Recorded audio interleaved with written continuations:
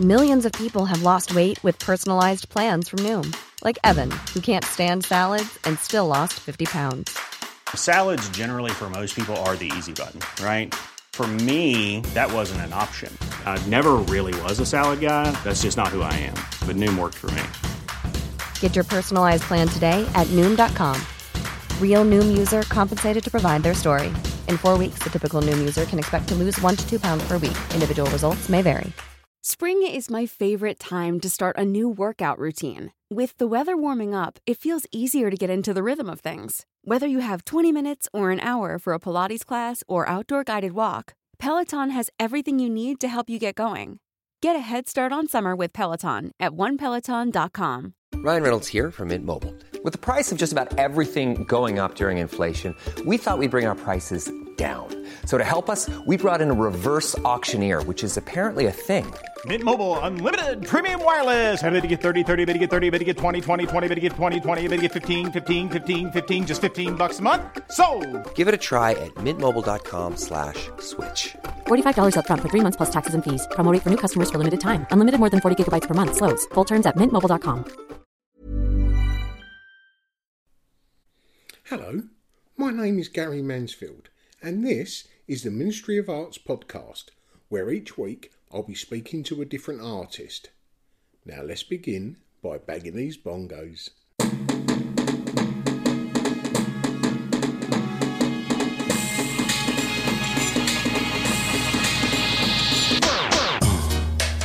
Yeah, right. Crazy. Hello, and welcome to episode 197 of the Ministry of Arts podcast. And before we start, a big thank you to our Patreon supporters, without whom we would not be able to produce this podcast. If you like what you hear and you think you might want to help it grow, you can go over to the Ministry of Arts Instagram profile. You'll find a Linktree drop-down box. You can just click on the link there and that'll take you to the Ministry of Arts Patreon page. And you can support the podcast for as little as £3 a month, which is pretty much a cup of coffee, right? But if you don't fancy doing so, that's absolutely fine. This content is free for everyone. Koestler Arts Freedom exhibition is still on at the Royal Festival Hall, and it's curated by none other than Ai Weiwei. It's a properly powerful exhibition, and I very much recommend it. Well, today's treat we've got in store for you is Annie Nicholson, aka Fandango Kid. She's a designer, installation artist, storyteller. She wears many a cap. And in and around the time we recorded this podcast, Annie was about to take her Fandango skip over to Manhattan, just in front of the site of the Twin Towers. The reasons for which you'll find out in this episode. But as the name may give away, it was an artwork created in a skip, in collaboration with the Mighty Skip Gallery. And it was in conjunction with the Lost Project, which you'll also hear more about in this episode. But before I take you to meet Annie, I just mentioned the Skip Gallery. I absolutely love the Skip Gallery and everything it bloody stands for. It's run by Catherine Borowski and Lee Baker, both of whom have guested on this podcast. Catherine, talking about the Skip Gallery, was episode 104, and Lee talking about graphic rewilding, which was episode 123, and they are partners in both. And before I introduce you to Annie, I think it's only right that I mention we do speak about the loss of very close family members and the grief thereafter. So with that in mind, please come and join me over Zoom as I spoke to Annie Nichols, aka the Fandango Kid. It's hard, isn't it? It's hard to get, everyone's just so busy at the moment, but yeah, all good. And are you busy at the moment? Yeah, I am actually. Yeah, we're taking this this last installation to New York, so it's just really just trying to plan that, and it's really tiring actually, but yeah, it's really like, oh my god, I'm definitely don't have like a producer's mind at all. Really tedious, so really hard, so yeah, it's really like every day. You look at things and you go, oh, that'll be all right, I'll just bring that into my practice, but I know. Yeah, that's why there's a job title, right? Yeah, yeah. I feel like I haven't actually made anything for a really long time. I've got an open studio happening. I'm not just like, here's all my You're just showing off. yeah. I've just had to hang this up for tomorrow. Yeah. So just, I don't know, I'm just feeling like, yeah, quite tired by it, but hopefully it'll go all right.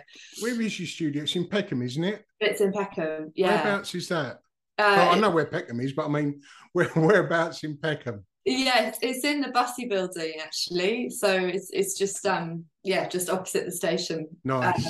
Yeah. So it's good. Yeah, I just moved. I've always lived north, and then I moved south. Like 2 years ago. Yeah, it's been quite a shift. So. And how was it? How was the move? Hard, really weird and hard, and I didn't really want to move actually, but I just needed to, I don't know, just wanted to get rid of my place at the time. So yeah, it's good now, but it's taken quite a long time, you know. Good. Yeah. Where are you? I'm in Romford in Essex. Oh, okay. Or Essex, East London, you know. Is it Fandango Kid or the Fandango Kid? Oh, either's okay. Okay. Are you known as Annie or just Fandango Kid? No, please call me Annie. Good. Yeah, some people do call me Fandango actually, but call me, whatever you want. Call me whatever. Well, let's start by the name. Where does Fandango Kid come from? It comes from because when I was graduating, I've always really wanted to make work about like the human condition, people's secrets, you know, all these things. And I thought I'd like to have a bit of distance between my real name and that, just because I like making work about kind of intimacy and sort of telling stories and stuff. And I thought it might be good to have a bit of distance from that. And then I just was having a chat with my dad one day when he was alive, and he was watching, there's like a Western film called The Durango Kid, and my mum used to call me Fandango, and just, I think, you know, like real moment of like, would you just like shut up because I'm watching this, kind of just put the two together, and it actually stuck. So yeah, it was just really by chance actually, but it did. Good name. Did just stick, but I kind of now I'm like, oh god, I'm nearly 40 and it feels a bit weird. I feel like maybe I should kind of just move on from it, but it's really hard to like get a new identity, so I don't know. But the Fandango Kid, the name really sits well with your type of work, doesn't it? Do you think? Yeah, very much so. Yeah, I'm not right. I quite like to sort of move forward, sort of a bit more seriousness. So I don't know. Like it's really hard to make that change at a certain point, you know. Yeah, but it's a persona, isn't it? Yeah. As well as a name. So I don't know whether you feel the difference when you're talking as Fernando Kid or as Annie Nicholson. It's really, I think it's really important, you know. I think and I think it's good to have that kind of alter ego as well, and let go and all of that. No, it's interesting. I think it's also kind of, I don't know, I think at the time when I first started, so it took me a really long time to make work, and to make work publicly anyway, because so as I graduated, like about a year later, as I was just sort of getting on my feet, my mum and my sister were killed in an accident, and I just sorry. Yeah, and I just couldn't, like, I just couldn't make work for such a long time, and like publicly, and it took me like years and years and years, and then when I finally did, I was making like a lot of work about this terrible kind of grief, and it actually took, so they had died, and my sister's partner as well, and then my dad also died within that 5-year gap, and as he died, that's when I started to, so I'd lost, you know, almost all of my family, and as he died, I then started to make work kind of publicly, and sort of tell some of these stories, and leave sort of, I guess, odes to them, and on this sort of big pain and loss, and having that alter ego, or that name, was, well, for one, I was putting up like paste ups on the streets. I didn't really want to put my actual name, and then two, that was the sort of first thing, and it felt quite urgent, and I really wanted to sort of tell these stories of like grief, and sort of, and then I guess the content was really painful, so yeah, so it's been a good little bridge between myself and that kind of pain. And especially where it stems from your mother and father as well, during Yeah. conversation. And Yeah, beautiful. exactly. That's beautiful. Exactly. Yeah, exactly. Yeah. So yeah. I do have several questions, Annie, that I ask each guest. Yeah. The first being, how would you explain what you do to someone that doesn't know your work? Well, it's a bit difficult because it's quite like multidisciplinary, I guess. There's lots of different, a lot of it is like narrative driven, so a lot of text, a lot of storytelling, but in different kind of formats and platforms. So I guess, telling stories about why we're here, or why I think we might be here, the human condition, and lots of investigations into why we behave how we do, and just thoughts really. No, nothing prescriptive, but storytelling, I guess. Colour and pattern seem to be the most visual element of your work. I think it's very happy work, if you don't mind me saying. Well, I think the contrast is, the color and the pattern is really kind of vibrant, and I sort of grew up with quite like kind of sharp dressing family and parents and stuff, and quite eccentric, particularly my dad. But the content is quite a clash. The content's quite heavy often, although it's changed a lot over the last couple of years as I've kind of moved through a lot of grief. But so it's really changed. It's changing loads at the moment, which is actually really nice. Not making it work about grief anymore. If you don't mind me just asking, your work is very colourful, full of pattern, and as I just mentioned, it has got a happy vibe. How did that marry? If you're all right talking about this, I don't want to intrude. It's only because it came up in conversation. How did that work with grief?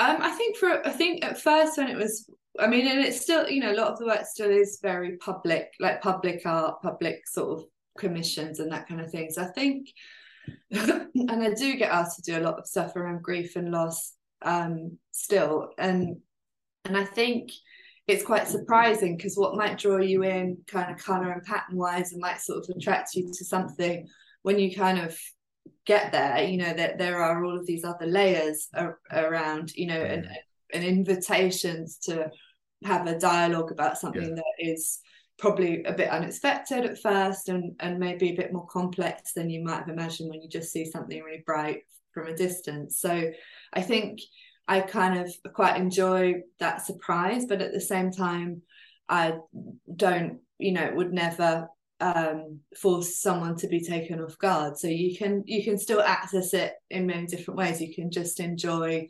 the visual sort of element of it, or you can choose to engage with it on a deeper level. So I hope that there's lots of different kind of ways to access the work.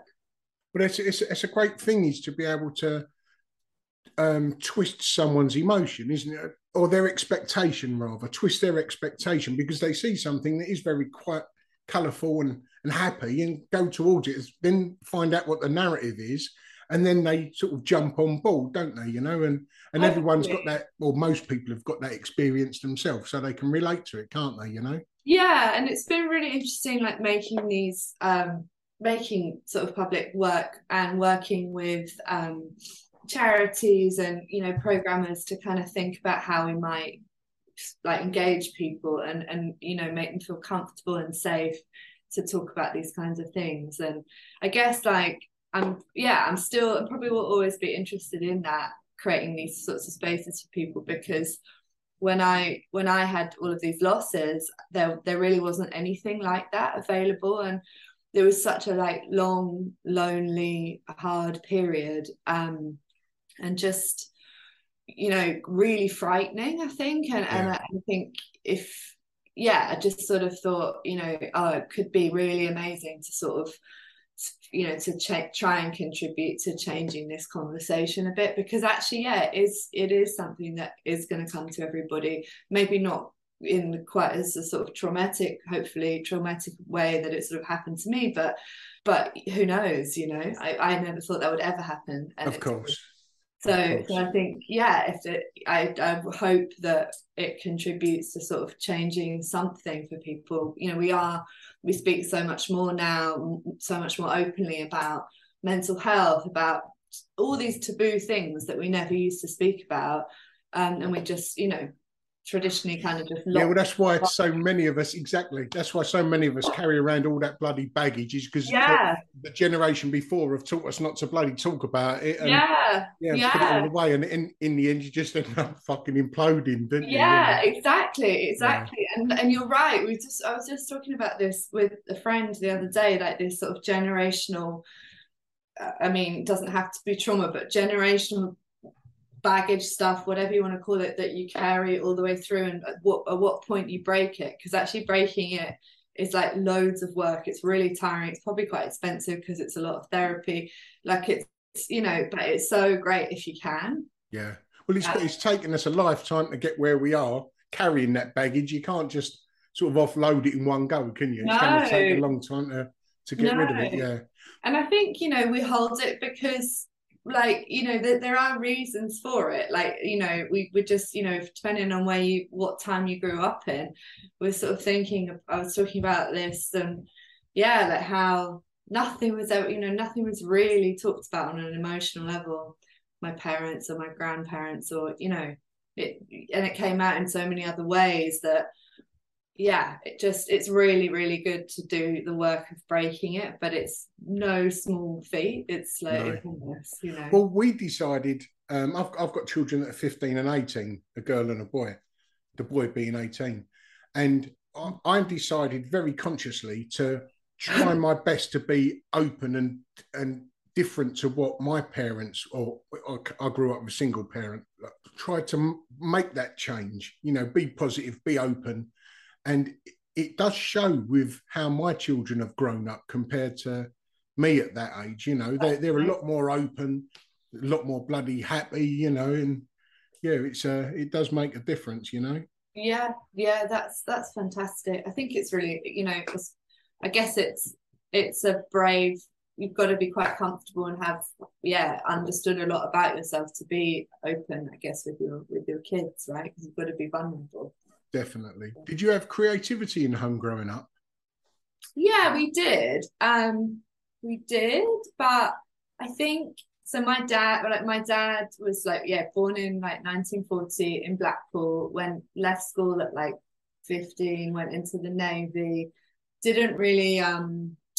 He wanted. I think there were a few stories where he wanted to do something creative. Like, he was really good at drawing and technical drawing, and he was just kind of told that would never kind of work out for him. And I think that some of that got passed through. Like, my parents were really fearful about, both of them, okay, great, but how are you going to make any money? It was always how are you going to make money? Of course. Yeah, I think probably 95% of the artists I speak to on here was told that by their parents. Really? Yeah. Really? Definitely. Oh, that's interesting. That makes me feel a bit more comforted. Yeah, get something to fall back on. Yeah, get something to fall back on. Yeah. It's always that, isn't it? But I guess that's probably, I mean, God, it is. It's just it's not wrong what they're saying. No, they're speaking from the mind, we're speaking from the heart. It's there's a difference in between. But probably also, well, if it all goes on, we're not going to pay for it. So, well, I discovered art well late in life. Did you? Yeah, I didn't discover it until I was 28 or 27 or something like that.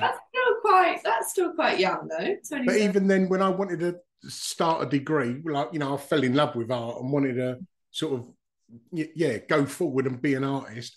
All of my mates were going, well, you could be a tattooist or a sign writer, because that's as far as the working class creative went. They didn't get into the field of an artist. That was for the middle classes, as far as we was concerned. Yeah, I guess that's wanting to assign a kind of skill rather than a practice. And I remember hearing that kind of thing a lot as well, you know, like, well, I think my auntie said to me, oh, because at the times, like, I really was always drawing, like, doing all these dress ups and drawing clothes and stuff. And she's like, well, you'll never be a fashion designer because you're no good at maths, you know, this kind of like weird thinking. And it stays with you, you know, and you just sort of think a lot of this stuff is set out of fear or ignorance or whatever. Yeah, they're only trying to protect you, but at the same time, throwing them little nuggets of negativity at you, some of them can land, grow, definitely. can't they? Yeah. It's weird, isn't it?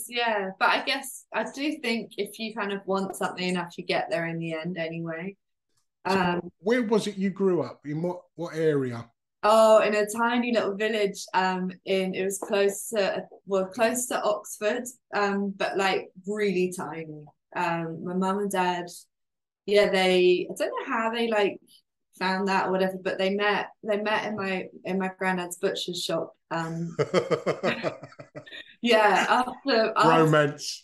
Cross the pork chops when their eyes met. Literally, my mum was making sausages, just got divorced, and she was supposed to pay my dad a check. So my dad used to work with my granddad, and and then it was literally like on the day that he asked her out, I think. So, and then they ended up finding a place, I don't know, like, this little tiny village that, to be honest with you, I couldn't wait to leave. I really didn't. Found it really narrow and quite weird out there. But Oxford's really, like, really, really beautiful. But this was not. This was like, I'm just telling you, I'm just sort of explaining for like geography, you know, for geographical. It was so, I mean, you know, look, the worst places to grow up for sure, but it was just really narrow-minded, like really like. Well, no one's got the experience. The community hasn't got the experiences of a city, have they? You know. No, and I just couldn't wait to leave. I was always like obsessed by like I just wanted to have adventures. You know, that's all. And where did you move to for your adventure? So I left at like 18. My sister, who passed away, was living in Sydney, so I went to live with her for a bit. Nice. And then I went to uni in Brighton, and I really like Brighton, and then I did a year in Paris as part of my degree, came back, moved to London, and I've pretty much been there ever since, like, except for like some long periods back and forth to New York. Nice. But so you've definitely found your excitement. Yeah. It's been really, you know, I would never ever live in a village. I would never. It sounds like it's proper scarred you, Annie. Yeah, I just, you know, I don't. Yeah, it's just oof. Yeah, no thanks. Not even back to retire in your old age. No way. I mean, not in this country. I think there's like I don't mind like, you know, sort of rural thing in another country because there's a bit of a tuning out, you know, like you don't, if you not understanding every single nuance, but here, no fucking way. When did you realize you wanted to be an artist? Many of us have those stubborn pounds that seem impossible to lose, no matter how good we eat or how hard we work out. My solution is PlushCare. PlushCare is a leading telehealth provider with doctors who are there for you day and night to partner with you in your weight loss journey. They can prescribe FDA-approved weight loss medications like Wegovy and Zepbound for those who qualify. Plus, they accept most insurance plans. To get started, visit plushcare.com/weightloss. That's plushcare.com/weightloss. Even when we're on a budget, we still deserve nice things. Quince is a place to scoop up stunning high-end goods for 50 to 80% less than similar brands. They have buttery soft cashmere sweaters starting at $50, luxurious Italian leather bags, and so much more. Plus, Quince only works with factories that use safe, ethical, and responsible manufacturing. Get the high-end goods you'll love without the high price tag with Quince. Go to quince.com/style for free shipping and 365-day returns. I think it's weird because there's like studying and then there's like really like being, you know, living that and having that as your practice. And it's a weird thing because I think you have to like kind of affirm it every day, really. Like I think there's some days when I find it like, oh God, it's not moving fast enough, and I find it really like there's some days when I really don't know if I can carry on doing it, or it feels like really. But I think probably after my dad died, and I felt like I'd lost so much in my life that it was like, okay, all your fears now, like there's basically nothing else to lose, because you kind of lost like all your worst fears have kind of realized. So if you do this and you lose this, then who actually cares? Because, you know, it's all, yeah, there's been so much that you've already, like, you're still alive, amazing, you know, like, well, just go for it then, kind of thing. Brilliant. So there was a fearlessness that I never had before, because I've always been quite like cautious and a bit of a like little nerd really. But then this happened and something just started to run through me that was quite fearless. Yeah, nice. It's as if it's a message from beyond, isn't it? Telling you to get your arse in gear and crack on. Yeah, brilliant. It was weird, because I still hear them, you know, very much so, you know, with, if I'm worried, because I do like worry about money and about, you know, we all do, but like balancing things, and I hear grown up stuff. Yeah, I hear them a lot with, you know, there's a lot of them, you know, running through, but yeah. Good. Yeah, they're still with you on the journey. That's brilliant. Yeah, I mean, sometimes a little too much. So leave me alone. Give me a bit of peace, will you? Yeah. Annie, which piece that you've created do you think has got the strongest emotional connection? Oh God, I think this show that we're taking to New York is really meaningful to me, because that is where I lost a lot of my family. So it marks the 10-year anniversary of that loss, and it's sort of happening in an area where close to where they died, and I've been working towards it for such a long time. The idea is, you know, to it's an installation that encourages conversations around grief and loss. It's, you know, really site specific, and it's really meaningful to me that, well, one, that I've survived this, and two, that I could maybe do something that might be useful for other people. And I hope it is. I'm not assuming that it is, but I've heard that it's been useful. So, and where and when is that? So it's happening. It's in Battery Park, just in front of World Trade Center, and it's happening from the 6th to the 10th of October. And it's called Fandango Skip. It's working with Skip Gallery, who you may or may not know. Yeah. Yeah. I've worked with them myself. I was lucky enough to have my own skip at this time last year. Did you? Amazing. Oh, I absolutely love, from the moment I saw them. Sorry to stop you in your tracks there, but no, they're amazing. I've said this to Catherine and Lee. Yeah. The moment I saw the Skip Gallery, when I first saw the Skip Gallery in Hoxton Square, I fell in love with the whole concept like that. They're amazing. Brilliant. They're really amazing. Really love them a lot, and I totally can understand why that would, you know, you guys would get along. So yes, it's called the Fandango Skip, and this one's called the Fandango Skip on Tour, and it's it's going to New York, and we just changed it up a little bit, but it's like, we don't want to call it the Fandango Dumpster either, because it's like, well, yeah, it's different.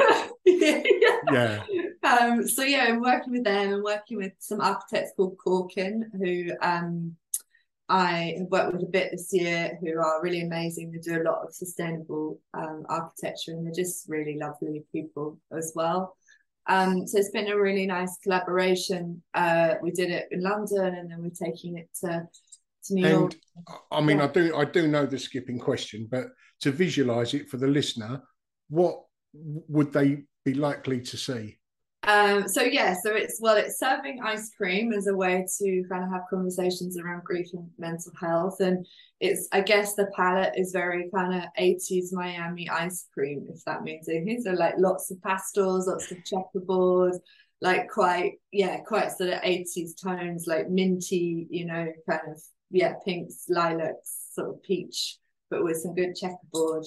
Yeah. And it is built upon a skip with a mirror image skip as a roof. Yeah, so this one is going to be like a kind of it's kind of like rectangular, and you can sit inside it, and it has a little roof on the top, where you can do like talks and workshops and participate in the program, which is led by this charity called the Lost Project, who are also amazing. And we're working with like lots of local New Yorkers to encourage these conversations around grief and mental health and talks. And it's a really interesting program, and we're hoping that it will really help people. So the American equivalent to a skip, is it like what we see on the films? Is it one of those like them Euro bins, like the square thing on wheels? Pretty much, yeah. With the lids, not like ours, which are, I don't even know, what's the shape called of ours? It's like a trapezium. Is that what it is? Yeah, it's a skip shop. Yeah. Trapezium or a parallelogram. Anyway, it's we've both worked with skips. We really should know. Yeah, we should know this. We should know this. But I'll edit it to make us sound really intelligent. I think it's a trapezium, but yeah. So no, but this is like a big kind of rectangle container. I think there's it's a much bigger space than which is good because we can hold more people for talks and things. And it's going to the site. So it's going to be built and painted there. So it's going to be built in like Queens somewhere. Nice. And then it's going to go to World Trade Center and be there for a week. And And are you going to be there? Yeah, I'm gonna go for a few days. And hopefully not be too involved in that much stuff, but just like be there, which would be nice. I'm really proud of it, and I'm proud of this beautiful collaboration because it's been so great to it's been so nice when you work with people where it really works. I saw your skip being made when Catherine first posted the I think it was like a sketch of it, wasn't it? She put up first of all. Amazing. That was quite a big job actually. We really kind of were quite overwhelmed by that. But and I followed it being built. You put images up as well, didn't you, of it? Being built and coming together. Superb. But I didn't know that was the narrative behind it, to be honest.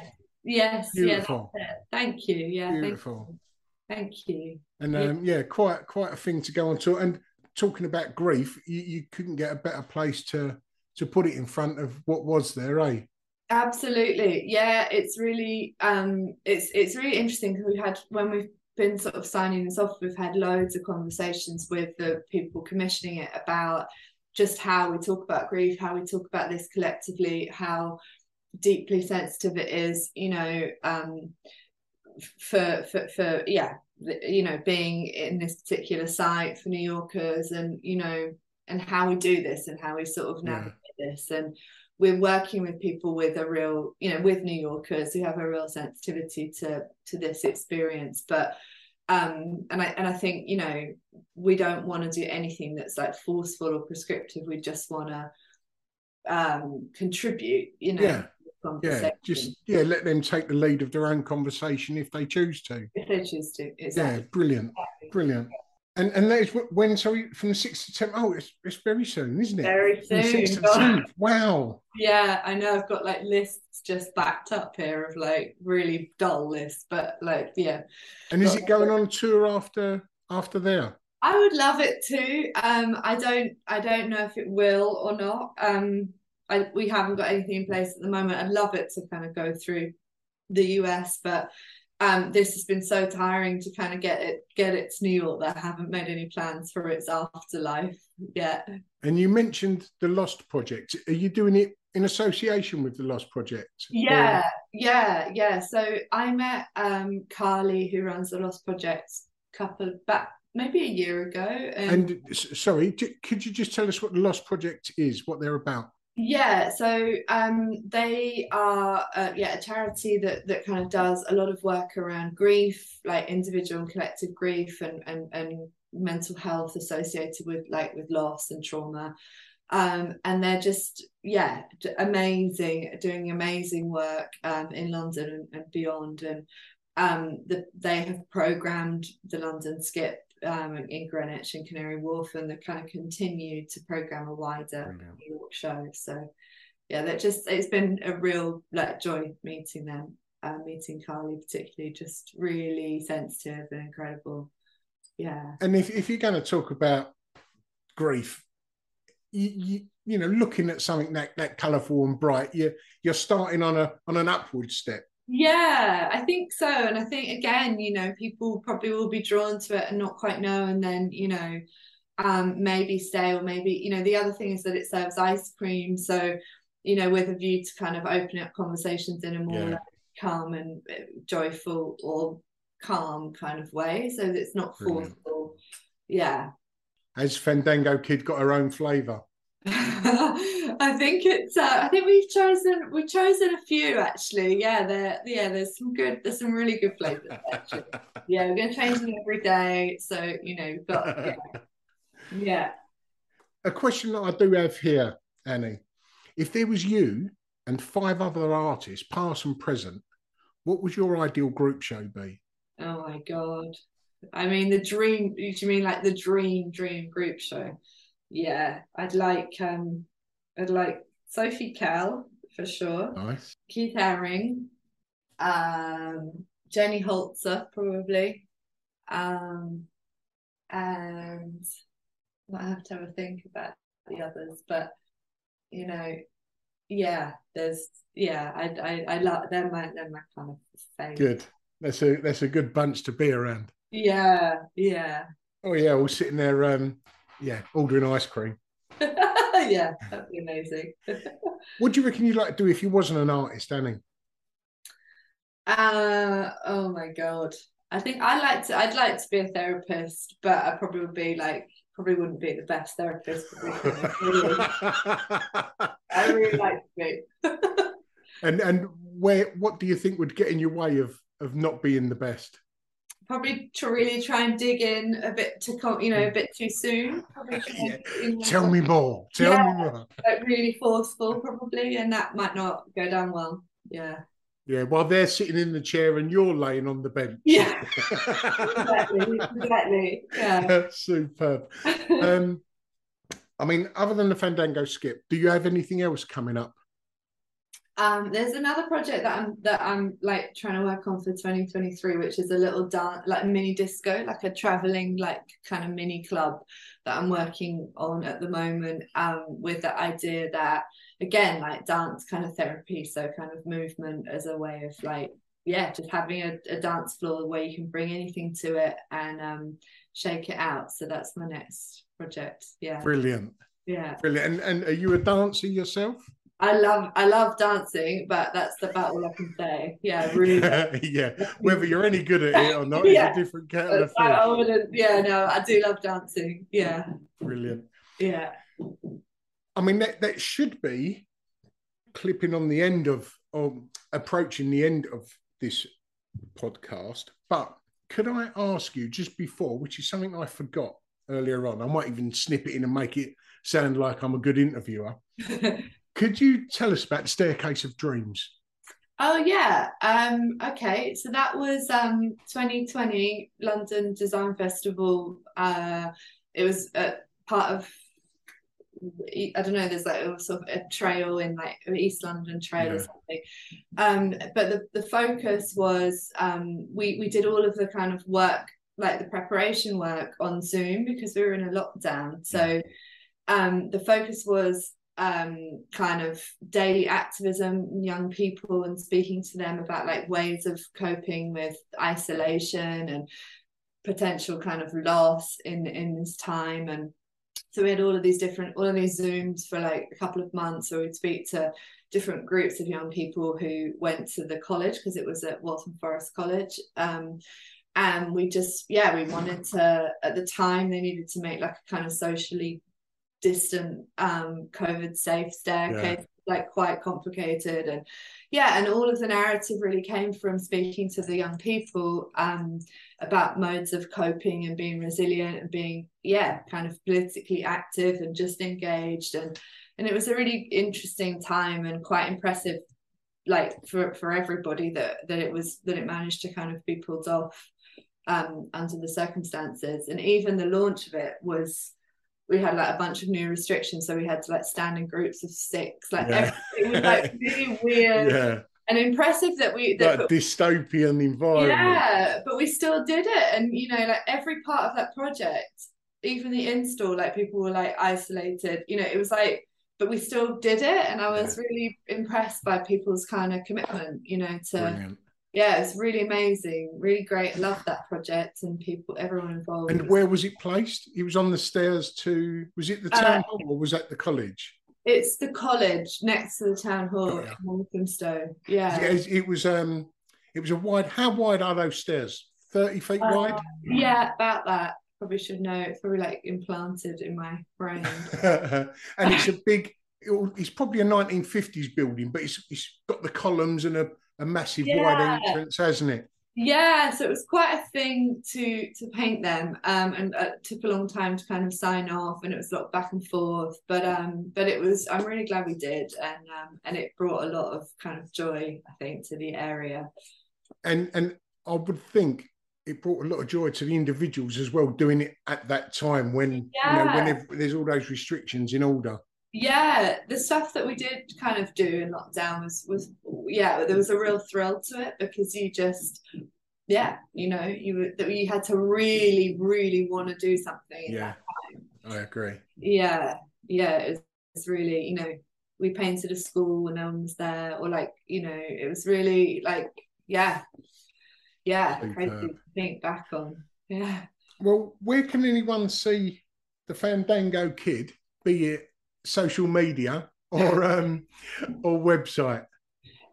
So you can just find me on @FandangoKid, fandangokid.com, and you can also see me in person on Thursday and Friday, but that might be irrelevant depending on when this comes out. So. This ain't going to be out for quite a little while, actually. Forget that. But how did your open studios go a couple of days after we spoke? Great. Yeah, we sold loads of work. And is that what you're doing? You're selling there as well? Yeah, I want to get rid of loads of stuff so that I can start making some new stuff. It's good to have a little clear out, isn't it? Yeah, real clear out. Yeah. Brilliant. Well, Annie, thank you for your time. I really do appreciate it. And I wish you all the very best for the 6th to the 10th over there. Thank you so much. I hope it's not too much of a rocky journey going back over there again for you. Yeah, thanks. I wish you all the best of luck. All right. See you later, Annie. Thank you very much. Bye. Bye.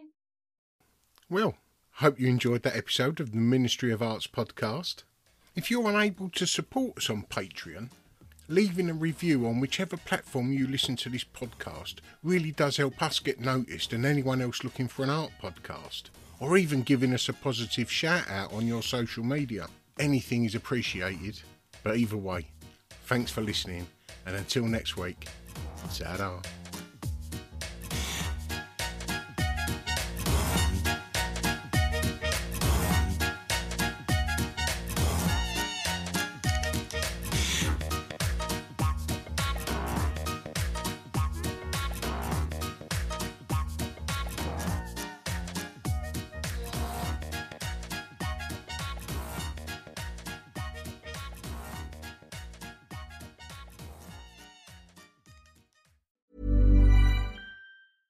Imagine the softest sheets you've ever felt. Now imagine them getting even softer over time. That's what you'll feel with Boll & Branch's organic cotton sheets. In a recent customer survey, 96% replied that Boll & Branch sheets get softer with every wash. Start getting your best night's sleep in these sheets that get softer and softer for years to come. Try their sheets with a 30-night guarantee. Plus, get 15% off your first order at BollandBranch.com. Code BUTTERY. Exclusions apply. See site for details.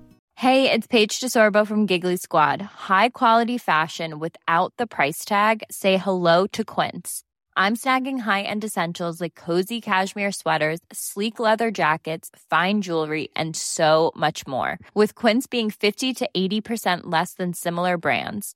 And they partner with factories that prioritize safe, ethical, and responsible manufacturing. I love that. Luxury quality within reach. Go to quince.com/style to get free shipping and 365-day returns on your next order. Quince.com/style. Planning for your next trip? Elevate your travel style with Quince. Quince has all the jet-setting essentials you'll want for your next getaway, like European linen, premium luggage options, buttery soft Italian leather bags, and so much more. And is all priced at 50 to 80% less than similar brands. Plus, Quince only works with factories that use safe and ethical manufacturing practices. Pack your bags with high-quality essentials you'll be wearing for vacations to come with Quince. Go to quince.com/pack for free shipping and 365-day returns.